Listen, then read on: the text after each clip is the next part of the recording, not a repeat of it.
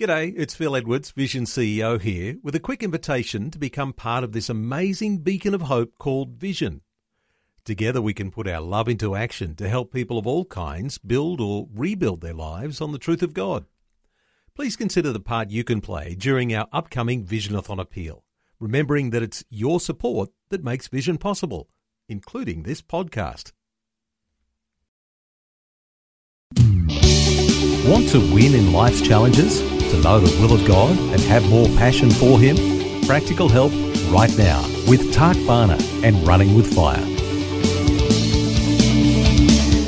Well, thanks for joining me today in our final day or minutes, I guess it is. I'm talking about recognizing the voice of God. And I hope you've found it helpful and useful. And I really hope and pray that you've actually heard God's voice throughout the course of this day.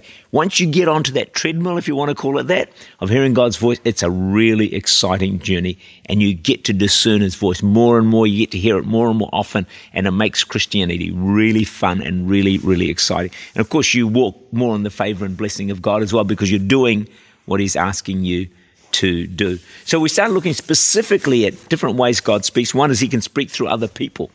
And through other Christians, it takes a bit of humility for that. But then you feel the peace, Colossians 3:15, and let the peace of God rule in your hearts, to which you were called in one body, and be thankful. So God's peace is often a good indicator. But let me give you that warning again. Sometimes you'll feel a false peace because you've just made the decision you want to make to get the thing that you actually want to get. That can just a little bit of a tricky one to watch out. I've heard people say they're heading in a direction of compromise and sin. They say, "I know it's okay. I feel peaceful about it." Well, that's not going to work.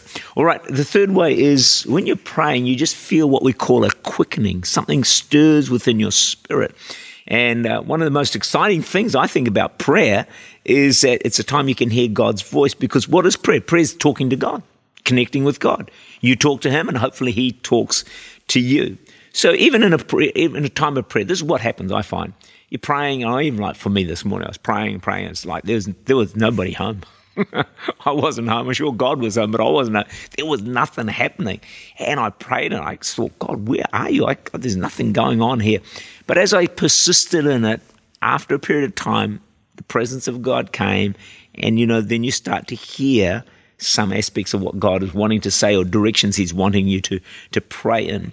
Or you may be praying, and then you suddenly something starts to really stir within your heart. Well, that's again the voice of God speaking to you. So in times of prayer, can I just encourage you? Wait for times, or be aware of times where suddenly the gear shifts. That's the Holy Spirit getting your attention. And then you want to try and stay with that for a little while. You might be praying for a family member, or a friend. You start praying for one person, and it's like, oh, there's a jump here. That's the Holy Spirit speaking to you. Pray for that person a little bit more. Stay with it. But it could be on any topic. But prayer really only gets exciting when you feel a sense of God and a sense of direction, and you're praying. Otherwise, it's like, tick the box. I did my 10 minutes. I did my half an hour.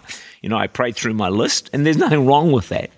But it's far more exciting when you feel God start to speak to you something through prayer times. That's what I really love when I'm praying.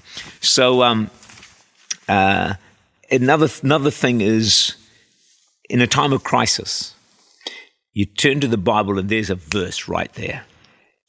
And it may come quickly or it may take a while, but often when you turn to the Word of God in crisis, He will draw you to a appropriate verse that actually speaks into your situation. But like I talked about doing this whole program, God gave me that verse about working hard, but by the grace of God.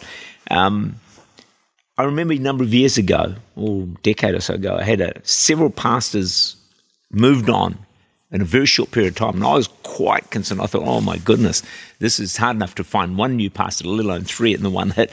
And but I opened my Bible, and almost immediately there was a verse there. And I can't say it jumped out, but I thought this is so in line with my issue that I thought I'm going to grab this. And the verse was Jeremiah 17, verse 5 and 7. Cursed is the man who trusts in man. So I was trusting in these people that were working with me, and makes flesh his strength. Blessed is the man who trusts in the Lord, whose confidence is in Him. So I just trusted God that He had the situation under control. Sure enough, He sorted it out. That verse in Jeremiah 17, 5 and 7 has helped me again and again and again. Okay, a fifth way you may recognize God speaking to you is a repeated verse or a repeated word.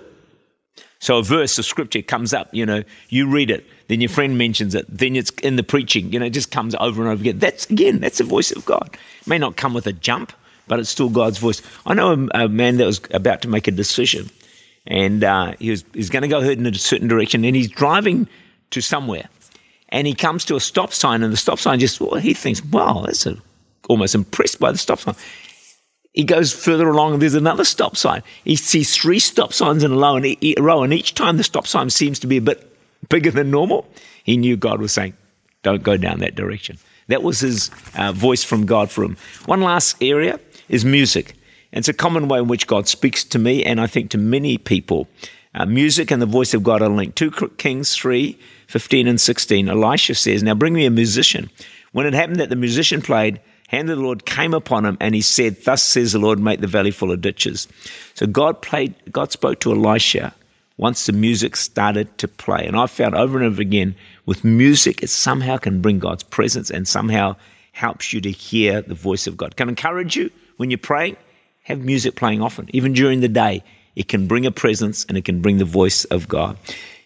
As I wrap this up, God's given every one of us a huge capacity to hear his voice and to develop that ability to hear him and then to follow his guidance and the things that he says to us. It takes us out of a boring religion to something that is very, very exciting.